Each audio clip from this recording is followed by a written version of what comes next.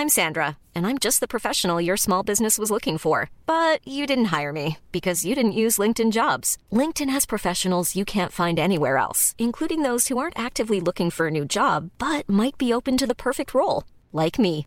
In a given month, over 70% of LinkedIn users don't visit other leading job sites. So if you're not looking on LinkedIn, you'll miss out on great candidates like Sandra. Start hiring professionals like a professional. Post your free job on linkedin.com/people today. Hey, I'm Ryan Reynolds. Recently, I asked Mint Mobile's legal team if big wireless companies are allowed to raise prices due to inflation. They said yes. And then when I asked if raising prices technically violates those onerous 2-year contracts, they said, "What the f*** are you talking about, you insane Hollywood ass?" So to recap, we're cutting the price of Mint Unlimited from $30 a month to just $15 a month. Give it a try at mintmobile.com/switch. $45 up front for 3 months plus taxes and fees. Promo rate for new customers for limited time. Unlimited more than 40 gigabytes per month. Slows full terms at mintmobile.com.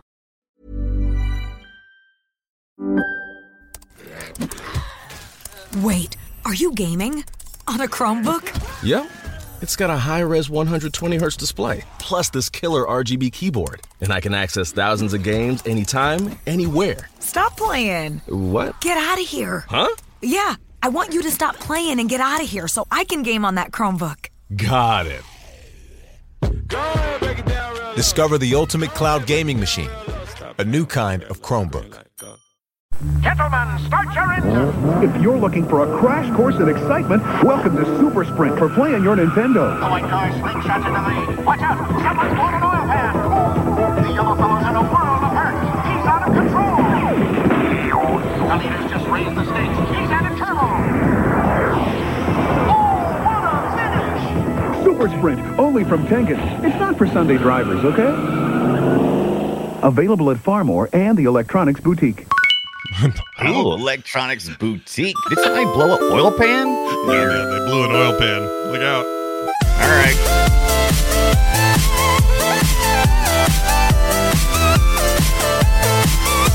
Good afternoon and welcome to Play Retro. It is Tuesday, January 17th, 2023. This is episode 52. I'm Scott Johnson, and I'm one of your hosts here. And I think I broke a Super Sprint steering wheel back in high school once. The arcade guy just shrugged, and I left. Just in time to get back to fifth period math class. And I'm your other host, Brian Dunaway, and I think someone sacrificed a duck on my final lap of Super Off-Road. There it is again. I gotta get out of here. I need more nitro. Oh, hi, sexy bikini ladies. Yeah, I can stay a while. I can stay forever. Oh, I see what you did. That's great. Dude, that thing was annoying, the sound that game made. Super annoying. It's one of those things that's incredibly annoying. Super Off-Road, the final lap horn, which sounds nothing like a horn, but it's also ingrained in my brain, and it will never leave. Well, ever. Good. That's the way it should be after you've offended it, so I don't know what I'm saying. Yeah. You broke a wheel? What a turd. Yeah, what a turd. I did, actually. So we were, my buddy Mark and I, Mark Larson and I used to go... Yeah. For lunch, because there was a mall near school. So we would go to this mall, and our thinking was, well, we'll grab pizza or something, but then we'll play a couple of games. And it always went longer than we meant to, always put more quarters in there than we meant to. So it was like this and Marble Madness and about 3 or 4 others that were just our go-tos. And we were always late back to school, like by a period or two. Oh my God, or two. Yeah, my grades sucked. Holy as cow. a result. It was a bad year. But man, I was so into it, I didn't care. Yeah, I don't care. Anyway, I was swinging that thing. School? I was swinging that, because the way the Super Sprint worked, they had a 4-player one, and it had 4 steering wheels attached to it. So you would go around this thing, and literally you'd spin them, because that's how the game worked with tight turns. You would spin it, and then spin the other way. And I think I'm sure I didn't start the breakage, but I think I finished it. And it just fell off, kind of went. It just rolled right off.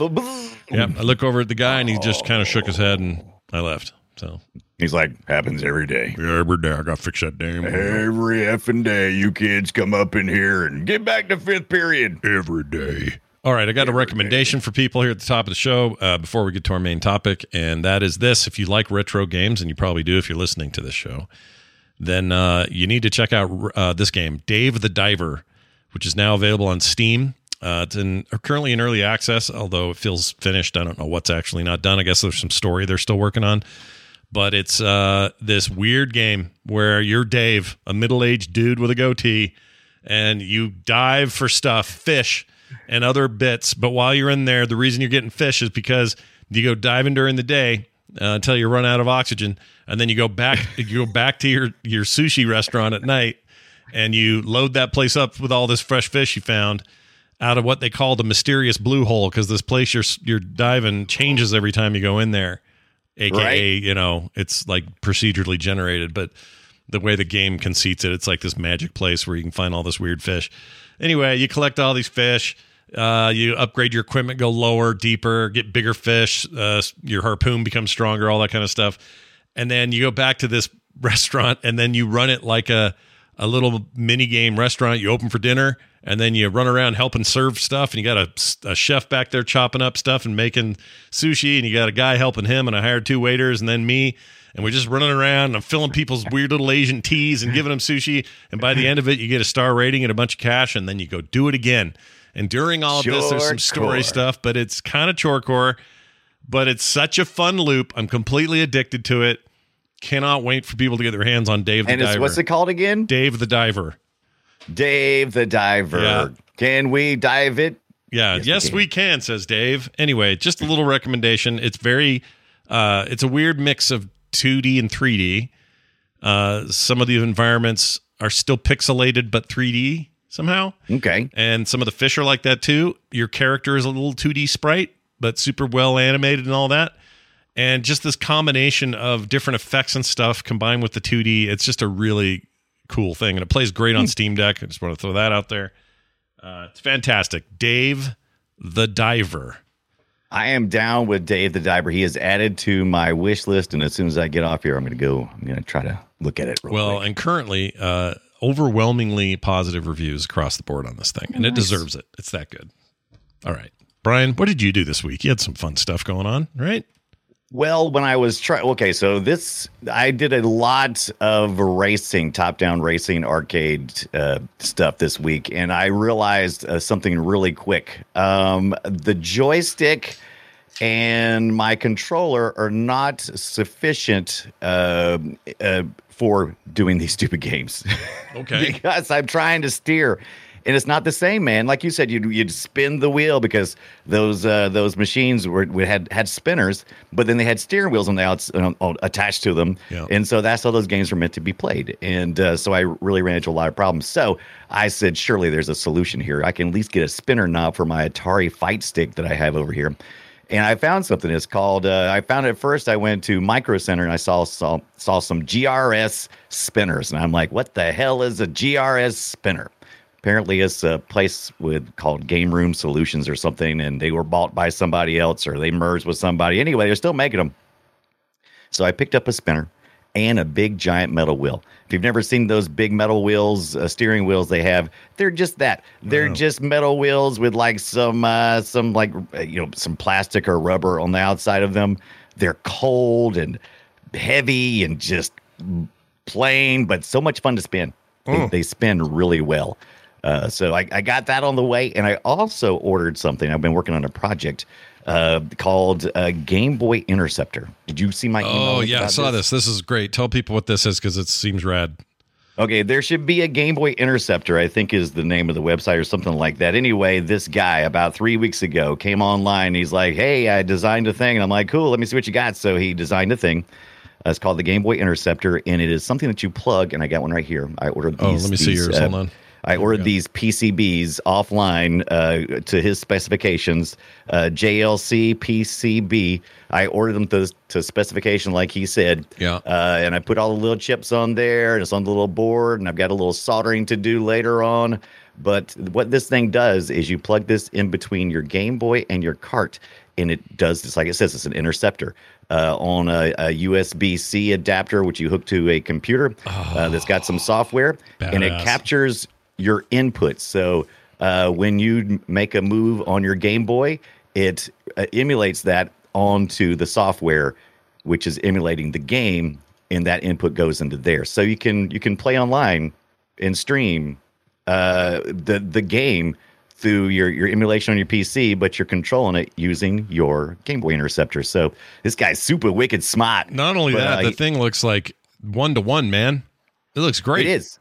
It looks fantastic. So the guy is playing The Legend of Zelda right now, Link's Awakening. So like I said, ordered some of these. But the thing is, when you order something like this, since it's custom ordered essentially, they're like, if you order 2, it's like $80. If you order 10, it's like $180. So they're only like $18 a piece at that point in time. So that's what I did. I ordered that many. So as soon as I get everything figured out on this stuff, we may be giving a few of these away on stream. Why not? Because it was going to be like almost $40. So he's 3D printing right now. He's 3D printing the little case that goes. So is it you have to 3D print them, or do you get them printed? Okay. You're going to do it. Yeah, I could. He has a place where you can just have them. There's plenty of 3D places online where you can have them printed already. Right. And you had a choice too. When I ordered these from the JLC PCB, when I ordered it from, you can choose just to order the components and you can solder all the stuff yourself, or you can give them design specifications and they'll put all that stuff right there on it for you. That's amazing. I went the easy route. That's really cool. I think it's way cool, and I can't wait to give it a try. Do you think Nintendo's weird about this stuff at all? Do you think they get freaky? I was worried they might be. So I saw it. Somebody sent me a link. I think it might have been by Andreas. Remember Andreas? Yeah. I think he might have sent me the link like 16 hours after the guy posted the video. Yeah. And I was like, oh, that looks cool. I ought to try that sometime. I'm like, wait a minute. Nintendo is extremely litigious. They're going to take all this crap down. So I got on the internet immediately and ordered all the stuff. So yeah, I wasn't waiting for Nintendo to make their move. No, sirree. Well, don't sit around waiting for them. They ain't going to do it. No. I think this is cool, and I can't wait to see what you come up with it from it. I think that's rad. I've heard of other stuff for like, not Game Boys, but other devices. Like, I can't remember what it was for. Maybe it was a GBA or something, because Nintendo, famously, their devices are just hard as shit to, like, show reverse off. Engineer and and if it didn't have an HDMI point or HDMI port, then you kind of like can't use traditional things like what are they called, the capture devices and stuff. So there's no real good solutions. And it sounds like this guy smart enough to figure this shite out, and he did it. Yeah. Like I said, it's really what all it really is doing is just intercepting the data in the game coming through and sending that to your emulation software so that the emulation software can synchronize with it, and then capturing the input as it comes back through. So it's smart. It's smart because I guess it's literally dumping the ROM as well into the emulation. So that's cool. That's awesome. So you can do ROM dumps this way as well. I don't know if you can do ROM dumps or not, but potentially you probably could. I'll bet you could. Why not? It's literally intercepting the code. Why wouldn't it do it? Yep. That's cool. So. I hope Nintendo doesn't get weird. Like I said, that's the reason why I jumped on it. And I was like, I could just do 2. And I was like, it's only like $80 for 2. And that's all I really need, just me and maybe a buddy. And I was like, wait a minute. Nintendo's going to crack down on this crap. I better get it now. Yep.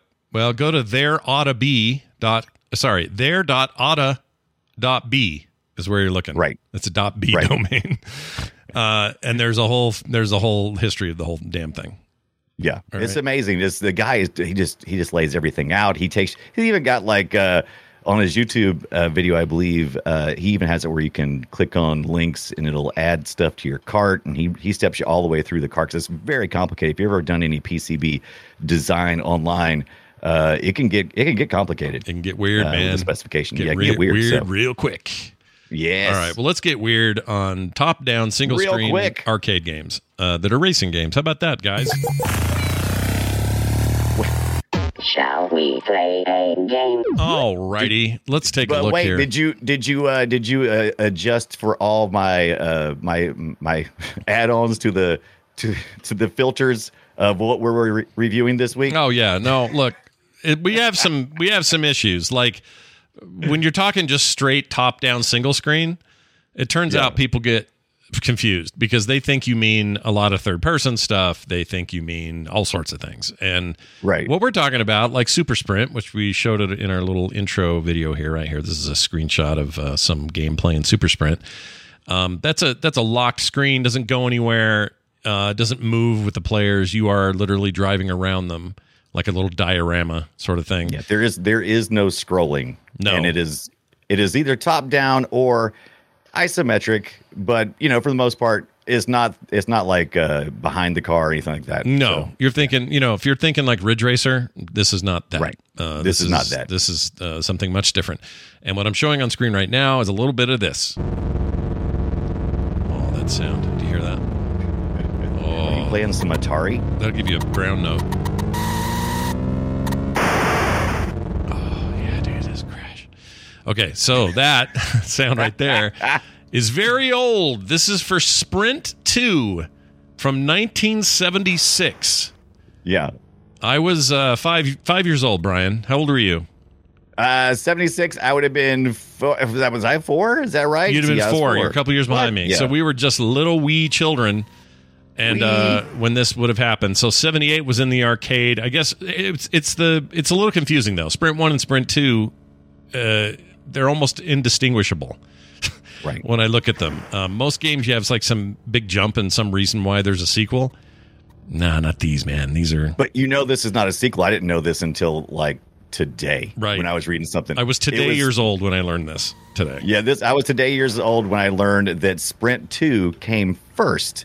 In 1976, and then Sprint 1 came later. The designation of the 2 and 1 was not which in the series it was how many players. So Sprint 2, which came first, had 2 players, and then Sprint 1 later in 78 only had a single player. Right, and then there was 2, then there was 4, and then there was 8. And you might say, did they just skip a bunch of freaking number? Like, what is this, like Final Fantasy coming to America and they F up the numbers or something? No, right. This was, we didn't think of it in the 70s. Nobody knew what games were, let alone sequels, right? Yeah. So this was their way of saying how many people could play it. So literally, right. Sprint 2 was 2 people, and 4 was 4 people. 8 was 8 people. It wasn't sequels per se. It wasn't sequels. I got so confused with that. And 8, Scott, oh my God, 8 people around a weird. Did you get did you find like an image of it? Because it was kind of hard to find. Yeah, but there was there's 8 steering wheels, people. Yeah. There's it looks like it's a cocktail type, but you're standing at it, and I think there's there's literally 2 on each side of a cocktail. Closest I could get to is this one with 2, but imagine this, but with 4 crammed in there, and they curve a little bit in the front on the 4 one. I can't find the picture right. for it. But these are wild. I would kill to have this machine. Even just the 2-wheel machine, I would love to have that. The 2-wheel machine is cool. So that's Sprint 2, the one that came out first. It's got one of those spinners. So if you've ever seen a spinner for an arcade game, like especially for Pong, and it's just 2 little knobs, and you turn them back and forth, and they're free spinning. They just there's no friction or anything, and you spin them really fast. All they did was they took a steering wheel and put that on the little spinner knob, and they said, this is how we're going to interface with this thing. It worked great. It made no sense, because you could literally go around a corner. The way you would turn is not just, I better turn a little. It was like spin your wheel, and your car would kind of and curve around the thing. But the fun was in the spinning, and I don't know how they ever tuned that to be not too much or not too little, It's wild, because I think that's what I was thinking too, because I think it's the acceleration. I think they must have already figured that out, because if you spin it really fast, it doesn't necessarily go 1-to-1. It just keeps reading that you're spinning. And as long as it's going in that direction, it'll keep spinning in that direction that you're spinning in. Yeah, and then you grab it to stop it. You just grab it and it goes, and then you're no longer turning, basically is how that works. So I posted a link. If you look at the very bottom, there's a YouTube video of Sprint 8 at the arcade. I don't know if you see that one. Oh, I missed it. Let's see this. I I didn't see this. Let's take a look. But it's fun, because I watched a little bit of that, and I noticed that people were more modern people were trying to steer it like it was a resistance wheel. Dude, look at that. I want Cocktail that. stand-ups, got your acceleration. There's 2 wheels on each side of the square. It's set deep into a cocktail table. It's just wild looking. And that one's got the color screen, which I think the ROM supported later on, but it wasn't by default. It was just black and white. So this is a fully functional, original. Do you know this video? I mean, this is 12 years ago, so I don't know if it's still This is 12 years ago, but this was a fully functional this was a machine in an arcade somewhere. Damn. Right. I remember Look at that. this thing. I remember seeing this in an arcade and being blown away by it. And this was around the time my dad got into the arcade business. This was definitely on the table as in terms of one that we would have in an arcade. They were really expensive. They'd have to be. They're outrageously large too. I want to play one. He was at the time. I think you were paying up $5,000 or up on one of these. Maybe more. Yeah, they were expensive. But look at how many token slots, how many quarter slots is that, man? That's I know. 8 quarter slots. You're taking in $2. If you can get a whole crowd in there, that's $2. Or you do 50. I guess they weren't doing 50 cents back then, but you could change it. Yeah. You see that old guy there. If we're watching the video, we'll post this somewhere where everybody can see it. But the older guys are kind of like spinning it, and some of the other people are like trying to actually steer it like you would with a resistance type force feedback steering wheel like you have today. Plus, this also had straight drive, so you had to shift gears. You had 4 gears you could shift into, which by the time I really started playing race games, I would always choose to not do that because I was just a kid and I didn't know how to drive no stick. Right. No, I never did stick in the arcade unless I had to. Right. It's still to this day. Although with a real car, I love driving stick. Love it. Yeah. I don't trust it with video games for some reason. I don't know why. Whoever's driving right now in the video that you're showing, I can almost guarantee you they are not using a steering wheel because they're doing exactly what I do, which is run into everything, which is what happens when you use like an analog stick or a D-pad. Mm-hmm. You just can't make those fine adjustments that a spinner knob can. Well, good news, dude, because I know of a game that came along not long after this. Well, a little bit after this. I shouldn't say not long. It definitely came out later. While I was in high school, this thing ate my quarters like it was on fire. It's the very one I talked about at the top of the show. Here's how that sounded. Oh, drop that coin. I know, right? That Atari sound system was so calm back then. Okay, now notice this in your ear. The driving's only in your left ear. But listen to this. Yeah. Oh, all ears. Like, sorry to those at home who are feeling the lefty business going on there, but that's, for some reason, this game left-channeled all the car audio. Yeah. And then the slipping sound and the crash into walls sound and the hitting of oil and all that, that's all in the right ear, actually both ears. Right. But for whatever reason, left ear only for all the driving, which is funky. And it messed with me too because I thought it was something wrong with my setup at first, and I was like, wait a minute, because I had my headphones on. Yeah. And I was like, nope, this is some audio weirdness. And these sounds are burned into my soul right here, which is the coin sound. Got the coin. And I know a lot of Atari games actually use that sound. But man, I associate it with this game, and that takes me back to 86 and sets me down right there in front of that monitor. Yeah. That's Do you have the thing where you pick up the wrench? Because I love the wrench sound when you pick up the wrench for repairs. One right here, right? Yes. Dude, yeah, that's a wild sound. That's just like, I don't know what to say. It's like nostalgia boiled down into a noise. Oh, it's so good. I don't know what it is supposed to even mean, but I love it. It just like climbed up your spine and said, "How's it going? You want to get another wrench? You know you do." Yep. And this game was all about flipping that wheel as hard as you could. Like I said, I broke one. Well, I think I did. And it was awesome.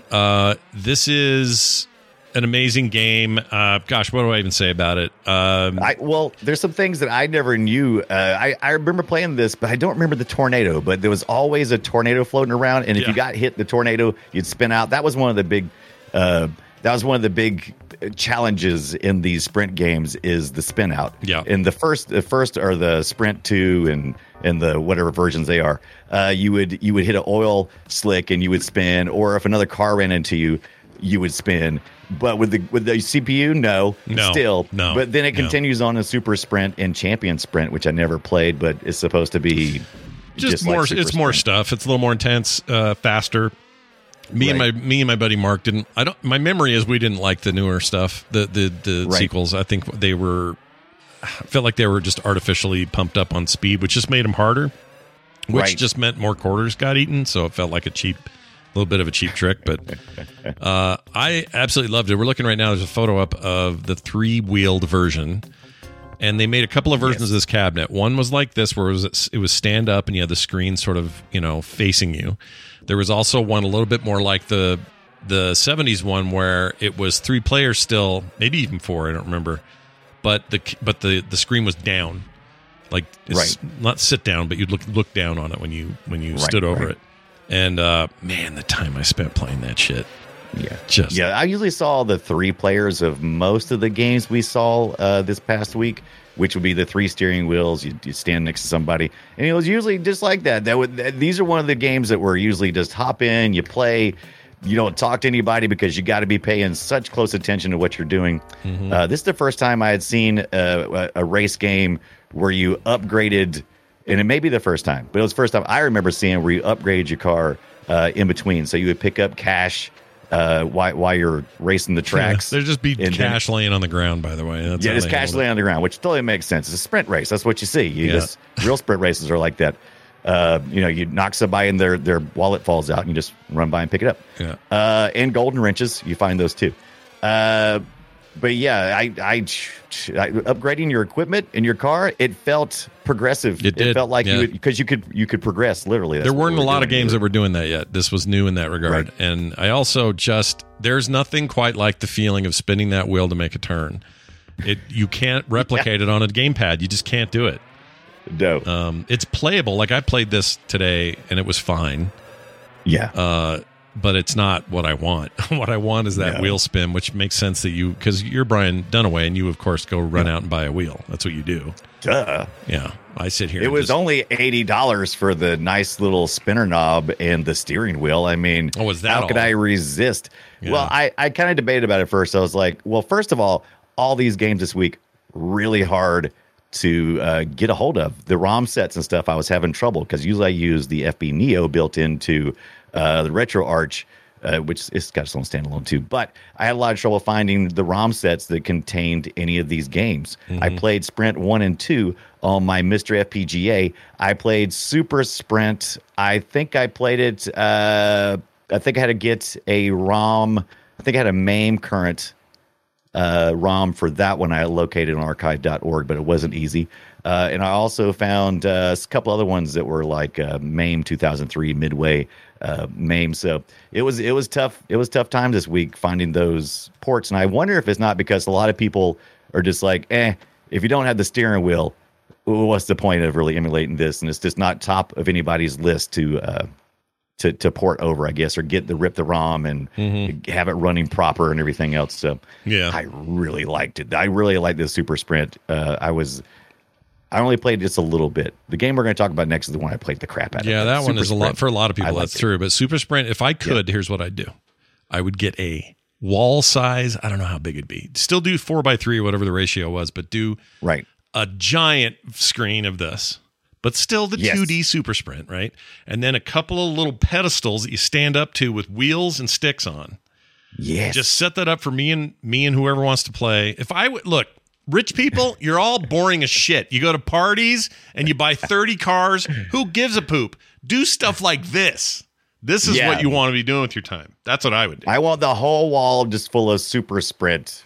And like 30 steering wheels for us to all just stand around. And I love this one. This was 1986. And of course, we all know Atari has great art.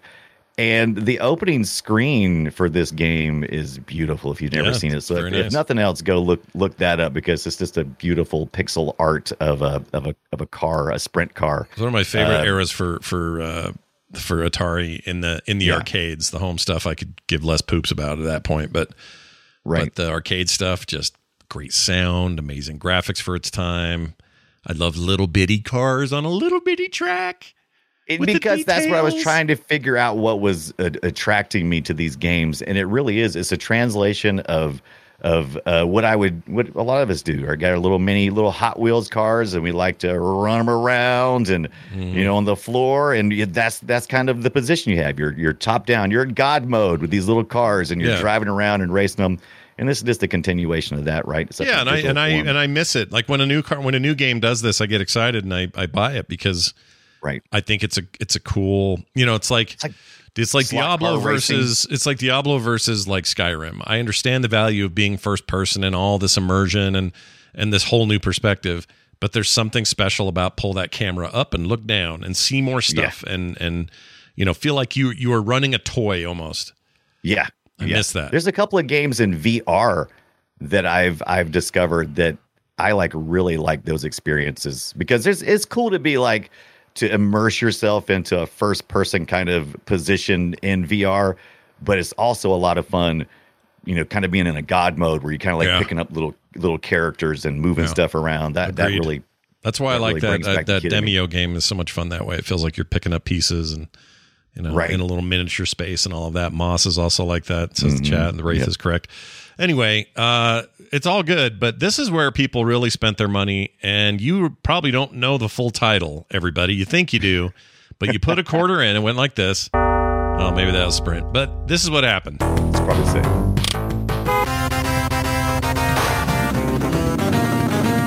Look at those bikini ladies. Woohoo! Bikini ladies. This is Super Off-Road was what people would know it by, but you probably didn't notice or read that on the side of the thing, it's Ivan Iron Man Stewart's Super Off-Road. Nobody cared about that crap. Cared. I just called it Super Off-Road. I never even knew it was called Ivan Iron Man Stewart. And I know if you're a big fan, truck rally racing of that era, you probably were like, is this the Iron Man? It's like, okay, whatever, settle down. Mm-hmm. Yeah, settle down. I know. Well, look, I'm with you in that I really like this game, and I really love off-road rally type stuff. To this day, I will buy those kinds of games. Oh, this guy knows about the cheat through the mountain there. That's great. He really does. Yeah, there's a real cheat in that board. Anyway, it is just an evolution of this. It's set in a lot of dirt with a bunch of jumps, very like stadium stuff, and your trucks felt floppy and skiddy. And kind of had a weird physics to everything that's not super realistic, but very fun and intense. And this is top level business when it comes down to top down racer stuff. I really, really like it a lot. It really changed the game because instead of what we had seen up until this point was all these cars on these flat tracks. So it was just go in circles. But here we had to actually look out for how the terrain bumps the car and how we have to adjust to it. So instead of spinning the wheel, you're doing a lot of micro adjustments that forced you into it. Yeah, and lots of cheater paths if you know them. Oh, yes. You rip right through these cheater paths and you end up winning the game. Although the AI kind of cheated in this game. It always pissed me off a little bit. Didn't love it. Right now he is totally stuck. This is a bad day for Red Car. Oh boy, look at now that. Which AI driver was giving you the most problems because that blue car. So this is it was only maxed out at the arcade. You could only play a maximum of 3 players. Yep. Even though there were 4 trucks. That fourth truck was actually supposed to be driven by Iron Man Ivan Stewart himself. That white truck or whoever that dude is, by the way, I've never even heard of him until this game. So yeah, he's a real truck race. Somebody somewhere is going to be like, Scott, that's sacred ground. He's the best there ever was. No, I believe you. I just don't know. I don't know who I did a little deeper dive into this game, and the developer was working on this as a buggy race game, and happened to run across Ivan Iron Man Stewart, I think at a restaurant, and they got discussing things, and next thing you know, they make a little contract deal and everything. But I'm with you. I don't know. I didn't finish digging deep into the story, but I don't really remember seeing much about Ivan Iron Man Stewart. So I don't know if they kind of like moved away from that a little bit as they move forward to try to keep the name or whatnot. I'm not sure if there was like a limited license or something maybe he had or what the agreement was, but definitely I don't remember much at all about that. I don't either. That's a world I'm not familiar with, but I respect. I like the sport a lot, and I really like off-road video games more than I like street racing. Because the road is the boss, and I love feeling like I don't have really great control. I feel like I kind of have to wing some of my control to beat the game, and this game had that for the first time for me. I never felt a game quite like it, and I got hooked on it. But same thing with those steering wheels, whipping them around, grabbing them to stop them when you want to stop, and then you got another turn coming up, spinning them again. It was great. Great feeling. No shifting, because who has time for shifting in these games? So we're not doing sprint shifting. We're doing acceleration and taking your foot off the pedal and steering. And this was John Morgan's second game. That you may not be able to find much about this game at all. He did a game in '87 called Redline Racer, which was nothing but a Super Sprint clone. Yeah. And it was like the beginnings of what this would be. But they took it to the next level. They got nitrous involved, and a lot more pickups, a lot more things to adjust, springs. Your shocks and things really affect how your truck handles. All those physics really were tweaked just a little bit as you finish race. You finish first, you win so much money, and you could continue forward and you upgrade your truck and you would keep progressing and playing through the tracks, which I think there's 4 tracks. Or how many? I forget how many tracks they are. Usually the first 4 tracks, all I know. I think it's 4. They may have added some later on other boards or something. They definitely did. There was a track pack later on that added even more tracks. By the way, I'm no good at figure 8 tracks. That one that I think is like the 3rd or 4th map. Yeah. I always, if it's got a centerpiece in that 8, and the cars are crossing over. Any type of crossroad section, I'm always going to screw up and I'm always going to lose. It makes me so frustrated. Yeah, not only that, though, that game didn't have this. Well, they didn't have OSHA gates everywhere the way that Super Sprint did. This thing had big open holes. Run you over. Yeah, you go flying off into the other part of the track you're not supposed to be in. You're just hosed. You got to go find your way back. Drove me crazy a little bit, actually. But a lot of fun, a lot of freedom. Very cool game. So some of the other drivers, by the way, if you could play single player, which was not as much fun. It was still fun. It's all right. But if you played Ivan Stewart was always racing against you. He was always AI. But you also had some people I don't know. Maybe these names mean something to you. But the red truck, if you weren't driving it, it was driven by Madman Sam Powell. Oh Lord! The yellow truck is driven by Hurricane Earl Stratton, and the blue truck is driven by Jammin' John Morgan, the developer of the game. So, isn't Jammin' John Morgan is just like pounding beers? Oh wait, that's not John Morgan. Yeah. Who's Captain Morgan? Isn't he John Morgan? That's right. That sounds. Is he? I can't remember. John. Sounds right. I can't remember. Morgan, John Morgan. Yeah. Chat will have to tell us. I didn't dig into any ports on this game. I did, dude. Genesis was like, "Hey, what if we had bikini ladies like the arcade?" And Nintendo's like, "What if we don't?" What if we treat women with respect? Yeah. I loved it. What Nintendo don't. Yeah. Genesis. This is the only one that I did. Yeah. Yeah. This is the only one that I did get into the ports. The rest of them I did not get into the ports. But this one, it is off-road's almost always fun on every one of the ports I saw, except for the Game Boy. That was a little bit tedious because it's not the fixed screen like we had talked about. Yeah. It actually scrolls. Yeah, and it's very slow and laggy, but man, the Genesis version. Genesis, we've talked about it before. Genesis is really good at anything that needs quick and fast sprite animations, and that's what we needed here for the Super Off-Road. You know, it's funny, the console did kind of have quote-unquote blast processing. They just weren't honest about what it's called or how it worked. Yeah, what it actually was. Yeah, because it was a thing. It was a rendering technique or technology or whatever. Their chip did it better than Nintendo's did, but it was too technical to tell people in advertising. So they just said, call it blast processing, and off we go. It's blast freaking process. But as always, the Super NES won out with the audio. They always did. Yeah, they always did. But the Genesis had a little better color palette, in my opinion. And they did have the Spirit, which was... It's funny because the arcade version was like almost somewhere in the neutral zone of being, sexy bikini ladies. And Nintendo was very conservative. Mm-hmm. And then Genesis was like, yeah, arcade, but what if these ladies were really stacked? Yep. No, you're right. It's funny how they the Genesis is Genesis is I don't know, that was their thing, right? It's like, it's my little brother's console on the NES or this anything Nintendo. I'm playing on the cool one where the boobs are bigger, Where the boobs are bigger. Bigger boobs. Oh man, but I loved collecting more nitrous in the arcade game. You started out with 10 nitros. One of the things I did not like about some of these ports, since you were using a console instead of pumping quarters in, which by the way, you pump quarters into the Super Off-Road at the arcade, you would get some nitro and some some money to spend. Yeah. It was pay to win. It was pay to win, dude. It's pay to win. At home, you would have no nitros. You'd have to collect them as you started. And I'm like, oh, come on, man. I like to be able to blow. Because they're not trying to get your quarters. You already paid them your $49. Yeah, you already paid them $40. Let's make it hard. That's right. I wouldn't mind playing that game right now. That's the one I spent the least amount of time with. Again, the lack of steering wheel really made these a little hard.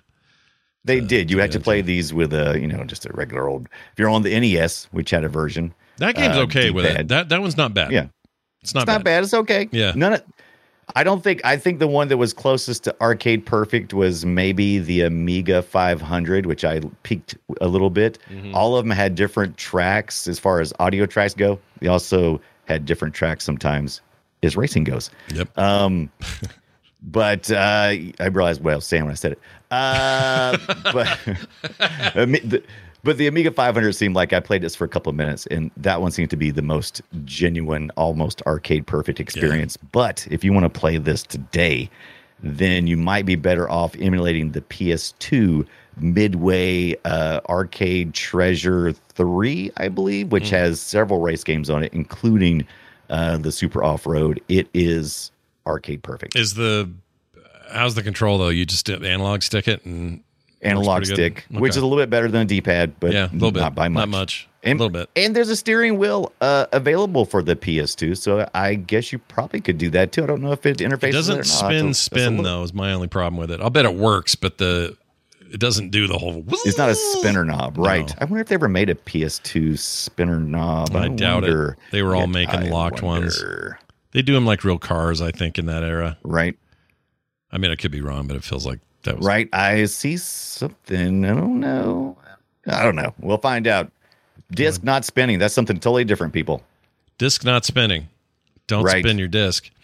All right. Then they got all Mad Max on me, and when you put a quarter in this machine, you got all kinds of stuff. Actually, so this game is called Badlands. Is this the one, or am I on the wrong one? Yes, it is Badlands. Never heard of it until this past week, and oh my God. I have some memory of this, some limited memory. But it's basically Mad Max Sprint, basically, right? It's a re-theme of Super Sprint. It's this Super Sprint, but in a post-apocalyptic world with Mad Max style stuff, with upgrades that include missiles, because now you can have some real combat. You don't have to. You don't have to run the guy off the road. You can blow him up. Yep. But it was the same game, really. It was just more like, hey, how about that plus these things, which I am not going to complain about. I like this kind of shit. And I remember seeing one of these in an arcade, but I never played it. And, I never played it, but this was the most this was after Super Off-Road, which was just more nostalgia. Just playing this for the first time, it was so satisfying. Blowing up other cars. If you didn't know this, and I think it did in Super Sprint 2, it did do it in Super Sprint 2, you'd have damage for your cars. And if you blew up, run into the walls enough times, which I did, you would get a helicopter to come pick you up. Yeah. As you do. Let me come pick you up. Sure. And so same here, but when you blow people up, a helicopter comes and picks them up. Yeah. But man, something about the setting, all these isometric, top-down, dystopian-looking. You got lava running on one side. This hit all of the buttons of the stuff that I like. There's gates that they had in Sprint. I don't know if you remember. Super Sprint had those gates. Sometimes we had like a little shortcut gate. Yep. And you have to time it just right because it only opens for so long. Yeah. In this case, it has two of them: a shortcut gate and a spike gate. And if the spikes go up, you're dead. Yes. If you hit the gate, or if you hit it too soon, you'll get hurt. If you go through the red gate, you'll be okay if you hit it because it just barriers you, but it slows you down. I mean, it's really just Sprint with a few of those. It's Super Sprint with some, but I want the pixel art is oh my God, because Super Sprint it's pretty basic. Yeah, I mean the tracks are pretty basic. There's not much to look at. It's just some square little pixel cars racing around. This one has like flames coming out of the back of your vehicles as you're taking off, and there's right now they're in some kind of shanty town where people are living in tents. Mm-hmm. This takes it to the next level for me. I like it too. Yeah, I would. They never made a console version of this, like Genesis or something, right? That never happened. as far as I know. don't believe so. But I do believe this one just came so late. It was just overlooked. Yeah. A lot of people didn't see it, including myself. And I really hate that I missed it because it is super freaking fun. Skits in the chat reminds us that the 360 and PS3 both had a Midway collection that, in the Correct. 360's case or in Xbox's case, is still playable on your newer hardware. So. Oh, that's true. Yeah. I did say this to PS2, but you're right. If you go to, I've been always mean to give a shout out to this place. It's called pricecharting.com. So if you're trying to buy retro games that are real stuff, you can go to pricecharting.com. If you go there, the Midway Treasure, they do have one for the GameCube, the Midway Treasure, Arcade Treasure 3. They got it for the GameCube. They got it for the PlayStation 2 and the Xbox. The Xbox being the cheapest if you want that, just want to get it loose. Yeah. You want to get it loose, Scott? You want to get loose? I want to get loose all the time. $8, $8, or you can get it complete in box for like 13. Oh, it's not bad. It's not bad. But yeah, but I think it's a really good deal for the PlayStation 2, and the way it's set up, it just looks really good for the PlayStation 2. I did just show my favoritism, didn't I? You did a little bit. PS2 is a cool console. I did. I'm sorry. I apologize for that. Nothing wrong with the PS2. It's a great console. Right. Highest selling console in the history of the medium. Still. Right. No one sold more than PS2s, including Sony's own products. They just they had a real banger with the PS2. Yeah, they did. It worked. Although maybe the DS beat it, but that's a handheld. Maybe it's a different category. I don't know. I can't remember. Right. Anyway, moving on. Let's talk now about another guy's name I never heard of, but I had heard of the game. Danny Sullivan's Indie Heat, which it's just when he's a little horny for Indiana Jones, and they call it Indie Heat. Anyway. And Jones is like, no time for love, Danny Sullivan. Danny Sullivan. No time for love. Here's some sound from that. Prepare to race. Prepare to race. Listen to this part. Oh, wait. Oh, only the champion gets a bikini lady in this one, by the way. Oh, Not only 1, the 2, winner and gets 3. a bikini lady? Oh. Yeah. Only the number one person gets the bikini lady. Oh, here's some racing sound here. Wait, I didn't hear it. Beep, beep, I think he said. Beep, beep. They do a lot of little dumb word things in it. But this is about the time where they're starting to figure out how to put voice modulation in your chips. And so this game featured a little bit of that. Nothing too crazy. This is a continuation from the same developers who gave us the Super Off-Road. It's pretty. It's pretty okay. I don't like it because I shouldn't say I don't like it. Of these, it's not my favorite for just one simple reason, which is they didn't really do anything to make it to stand out from Super Sprint. Right. I think the tracks are meant to look a little bit more like the camera's lowered. It's a little bit more like truth isometric. It has a pit system. Yeah. The pit system's okay. It's a little annoying. I always find pit systems annoying because you got to wait for your car to get fixed. But if you don't use it, your car gets really slow and shitty.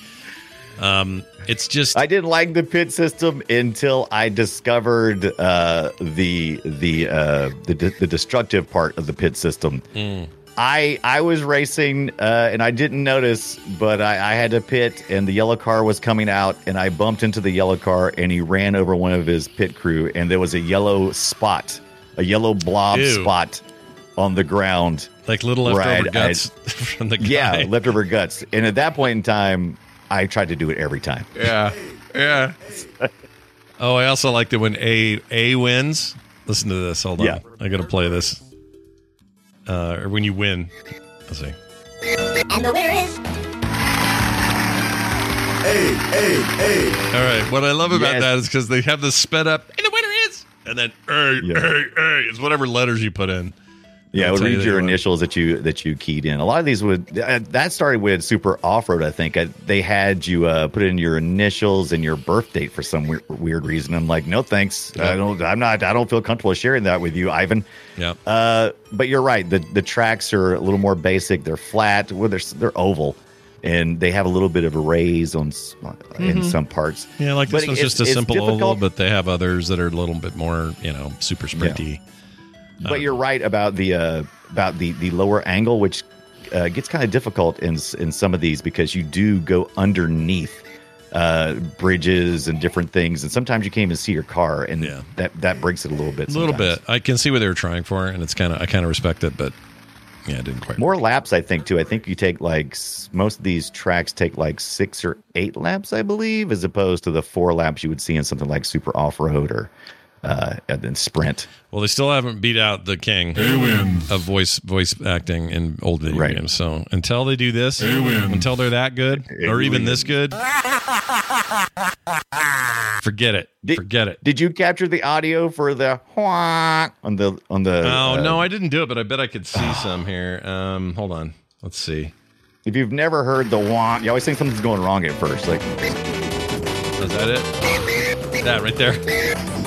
No. Oh, when you're doing your final lap, when you get the final lap flag, on Stewart super off road. Let's see. Oh, is it super off road? Not this Danny Sullivan. Yeah, that's business. right. No, not that. No, super off road. No, let me see if I can find it. I can't find it. Is it? Final It's not lap actually a duck, horn. is it? What is it? I don't know. It sounds like it to me, but it cracks me up every time. Let me Well, see. you know what they Show tell you? somebody They say if it quacks like a duck, then it's a duck. Is that what they say? That's exactly what they say. I'm going to find the stupid WAV file. I'm going to send it to you. All as right, soon you as I do find that. it. You do that. Yeah. While you do that, I'm going to mention a couple others that just deserve a mention. You mentioned Redline Racers, Super Sprint clone, but it was okay. And the off-road guy made it, so he had work to do.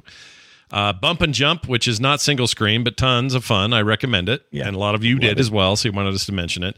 Demolition Derby, 1984, not a racer, but also a lot of recommendations. Hot Rod, also an arcade game, not single screen. This was a Sega game. And then the one that got the most recommendations from my angle, like the most people talking to me, was RC Pro-Am, 1988 for the NES. This is not a single screen game either, but a lot of people recommend it. It was made by Rare Software, who rarely made anything bad, right up until they were sold. They did real good. So anyway, RC Pro-Am, worth playing now. Like today, good game still. Very good. I wish they would maybe remaster one like that or something. They probably won't. Then there was a lot of 8-bit and 16-bit console and computer ports. These were not arcade perfect, like you mentioned, but they got there here and there. They did okay. The one that you're probably thinking to yourself, Scott, why have you guys not mentioned Micro Machines? Any of the Micro Machines? Right. And there's a reason. We're doing a whole episode about them. Okay. Yeah. Not tomorrow or not next week, but soon, sometime. Yeah. We're talking. Can't wait. Because I love those games. Oh my gosh, I love them. So much. Especially the Super Nintendo. Jeez, what am I, 12? Nintendo. We don't have an N in our name. It's Nintendo. That and the PlayStation game I played to death. And I want to talk more about them. Micro Machines are awesome. Yeah. I agree. Anyway, there you go. That's your look at these things. Go to your arcade. Get in and drive. Because that, unless you're crazy like me, that's going to be your best chance for a good experience in emulating these things, is going to an arcade somewhere that still has one of these up. If you find like one of those all-day arcades where you pay one price and go in and you play a bunch of you play some new stuff and a lot of old stuff, you might get lucky and find that out there. Yeah, we got a bunch of them here locally. They're called Nickelcades, and you literally play with real nickels. Right.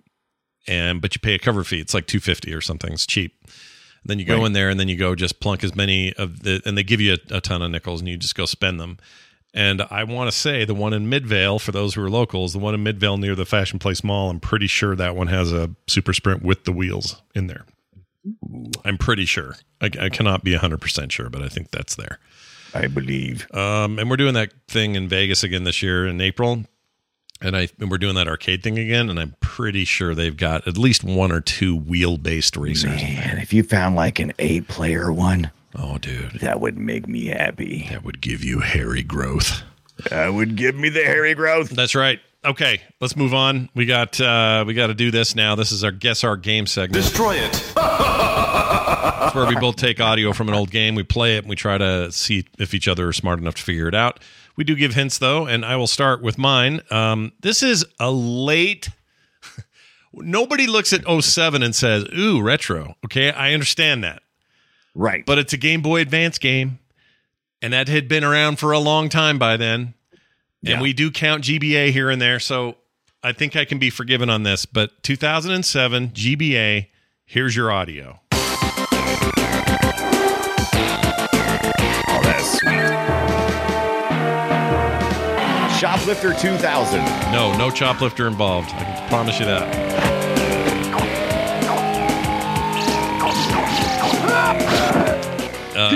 And I'll tell you. Okay, so another hint is, jeez, my wife showed up with things. She must have heard about your bowl comment you made during the pre-show. Yeah, it brought me another bowl. This one's full of food. The other hint I would give you is it's based on a very popular comic book property that is also a very popular cartoon, and they made movies. And okay, here's more audio. And I was surprised how much I liked it. I think the pixel art's really good, and I ended up sitting there playing for longer than I expected. That's the other hint. It's not much of it. Well, I'm not hearing Teenage Mutant Ninja Turtles. Okay, what are you hearing? Or maybe I'm hearing Teenage Mutant Ninja Turtles. I don't know. Are you?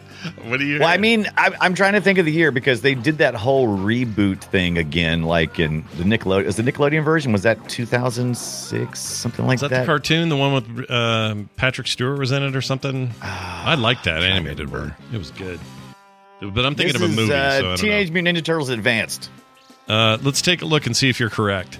Technically, you're not correct with the name, but you're close enough. It's TNMT. Or TMNT. Sorry, I got the N in the end. There you go. Yeah, I was saying, what are those initials? That's kind of knockoff? And it's a side-scrolling beat-em-up thing, but it's single-player. I may have had a multiplayer, I don't know. But the single-player game is a really good-looking game. Yeah. And I was surprised how much I liked it. I really had fun with it. I think I've played this one before. It definitely sounds familiar. It was good. Dude, the GBA continues to be my favorite console ever. It blows my mind every time that I emulate it, because when you emulate a Game Boy Advance game on a computer, it is like, wow. I was doing myself a disservice by playing it on the little Game Boy Advanced screen. Oh yeah, you got to blow the shit up and look at it big, man. Yeah. Because they really went overkill with a lot of these games. These games were better than the display they were being put on. 100%. They were better than anything. I mean, the Super Nintendo versions of games, I always make sure to play the GBA ports of them, because they're always the best versions of those games. Weirdly enough, they have a better aspect ratio as well. I get a wider screen for it. And also, what's the other thing I like? I forgot what it was. They run quickly, and they're real responsive. Yeah, they also took old games like that Kirby game for the NES and remade it for the GBA. Right, such a good game. An amazing library. Freaking love it. All right, let's do Brian's. What's my hints? What do I get? You're on the. I went a little older, 20 years to be exact. But we're still playing with Nintendo. Okay. We're still playing with Power. Let's play with Power. From 1987. All right. It is the Nintendo. All right, here we go.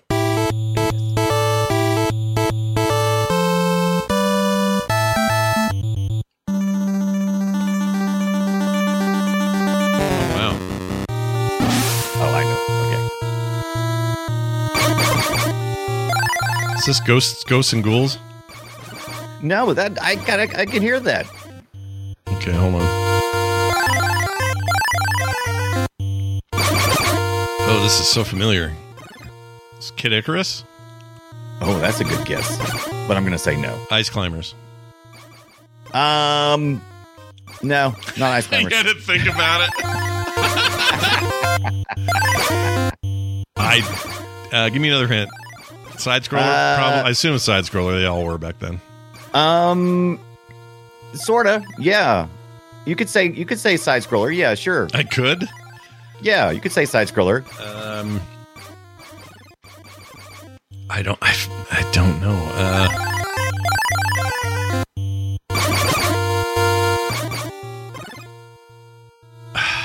It came on a little blue cartridge you stick in the front of the machine. And the little gray cartridge, yeah. Just the front of the machine, in front of the NES? Yeah, you would load it into the front of the slot-loaded. Aren't they always that? You always did that. That's just a cartridge. You could also blow on the pins if you wanted to. Clean it? Okay, so that's unique. Exclusively to this NES game from 1986. Yeah, very exclusive. Metroid, not first Metroid, maybe? No, not a Metroid. I give No. up. I have no idea. All right, give up. Yeah. How about the chat room got it earlier? Look at Tyan83 said Jaws. Jaws, what? Jaws gets also got it as well. It is Jaws. Is it good? And how is Jaws? It is side scrolling, underwater, swimming, attacking, that kind of thing. So, yeah. Are you the shark? You're the shark. I don't believe so. You play the you're the man. Am I what's his name? We got to get a bigger boat. That guy? Yeah, you got to get a bigger boat. You're a scuba diver. That's all I know. I don't know if it's what character are you supposed to be playing? I haven't played it in a while. Are you so playing? That's a good question. I don't know the story behind it. Who's the gruff dude that gets eaten in the end? He's the James Bond villain. Keith, not Keith. He has like single name. Karachi. Kirby. Quint. Quint. There you go. Good job. Karachi. I don't know where that came from. All right. Well Karachi. done. You stumped me. Nice job. You did it. Yeah. And the funny thing is, if I had left in like 3 seconds from the top of that video, there's no doubt you would have got it because, I mean, they played the Jaws theme at the top. And I mean, it's just definitive, super easy. I could see that. All right, let's get to these right here. Welcome to the treasure room. All right, this is a text. We got a text here to read today. This is our little feedback section, 801-471-0462. You can also leave us voicemails. I encourage it. I'd be happy to play them here. A lot of people don't know you can do that there, but you can. You can also send us these texts. Here's one from Ye Old Fan. Oh, Ye Old. Oh, how's it going, Ye Old? Yep. He says, "Good day, fellows. It is whispered in the shadows that ye shall once again be discussing racing games. So I must pen a message extolling the virtues of RC Pro-Am AM. Oh, Pro-Am, sorry. Oh, yeah. Sadly, this gem is not arcade in nature, but remains constrained to ye old NES. Even so, it would be remiss to not mention it. May you dapper chaps always be retro. Sincerely, Ye Old Fan." I like that because of how he wrote it, which is why I used it. Otherwise, yes, we did talk about that game today. Yeah, and that's and a lot of people, like you had said RC Pro-Am because once again, I think last week we said like top-down arcade racers, and I think what everybody heard was top-down racers, and we started getting a whole bunch of recommendations, which were fantastic, and I did not notice so many people passionate about top-down racers in general, but we got a lot of console recommendations, so we're going to have to revisit this, but in a different angle probably, but yeah, a lot of passion for top-down racers. Oh, yeah. I'm surprised. And this game in particular, people are freaking out about it. Yeah. Which is great. Love it. I want to play more of it as well. Again, that number is 801-471-0462, or you can send us an email at playretroshow@gmail.com. Our next discussion, finally, we're talking about Earthworm Jim, the entire series. But not just that. We're talking about Earthworm Jim, its creation, Dave Perry. It turns out to be kind of a ding-dong these days. Nobody likes that guy? There's been a roller coaster ride from Earthworm Jim. Yeah, but Earthworm Jim 1, 2, and 3D. There's also one called Earthworm Jim Menace 2, Menace to the Galaxy kind of rapper style. I never played that one. I'm kind of interested in it. That's one of the reasons why I wanted to do this one. Yeah, I'm curious as well. I'm a little surprised that game never saw any kind of recent resurgence or remake or something. Right. I just thought it would. I thought there'd be more from Earthworm Jim, and we'll talk about maybe why. But that original 16-bit era Earthworm Jim business, that's on the very next Play Retro. Very excited about that. I do want to mention some new patrons this week, and the reason that I would like to really focus on them is the following. These are people who signed up in the wake of me saying, hey, if you sign up this week between now and next week, I'll send you the Kirby wearing pants stickers. Here's one here, chat. There we go. Kirby wearing pants die-cut sticker. It's some art I did a while ago. These can be yours and put on your desktop, your notebook, or wherever you put your stickers. How is Kirby wearing pants? I mean, it's weird that he's got pants on. I admit. I love it. So if you want Kirby wearing pants, I said, hey, the next handful of people that sign up are going to get it, and they did. So the following people are getting on the back of my car. JP is getting one. Stephen Nguyen, Christopher Ray, and Nate Vanilla Warford. Ooh, I like that hyphenated. Fancy name. Nathaniel Bonilla Warford. They are all going to get these in the mail with a couple of little items they're going to stick in there, and they'll have that just for nothing, for just being cool. And if you are already a patron, you already know the great benefits of being there. No commercials ever, pre-show content every week, and many, many more reasons. Go read all about them at patreon.com/playretro. Brian, I think that's going to do it for us. I think we've got it. You got anything else you want to say or mention? You play a lot of these games at night, right? Tell people about it. Yeah, 6 p.m. Eastern time, usually Monday through Friday, and any night that I'm not doing the Play Retro show. Don't expect me to be at 2 places at once, but I do that as well on the weekend. Twitch.tv/Brian Dunaway. I'll be playing some Earthworm Jim this week. Come by and tell me your favorite Earthworm Jim game or just your favorite Earthworm Jim story and how he touched you. Don't do it. And how Dave Perry is a jerk. All right, that'll do it for us. Thank you all very much for being here. We'll be back next week. Go play something retro. We'll see you then.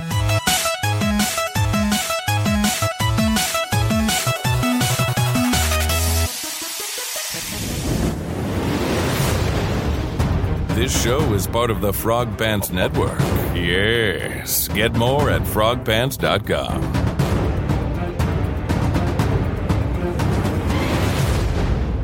The Electronics Boutique. Planning for your next trip? Elevate your travel style with Quince. Quince has all the jet-setting essentials you'll want for your next getaway, like European linen, premium luggage options, buttery soft Italian leather bags, and so much more. And it's all priced at 50 to 80% less than similar brands. Plus, Quince only works with factories that use safe and ethical manufacturing practices. Pack your bags with high-quality essentials you'll be wearing for vacations to come with Quince. Go to quince.com/trip for free shipping and 365-day returns. Planning for your next trip? Elevate your travel style with Quince. Quince has all the jet-setting essentials you'll want for your next getaway, like European linen, premium luggage options, buttery soft Italian leather bags, and so much more. And is all priced at 50 to 80% less than similar brands. Plus, Quince only works with factories that use safe and ethical manufacturing practices. Pack your bags with high-quality essentials you'll be wearing for vacations to come with Quince. Go to quince.com/pack for free shipping and 365-day returns.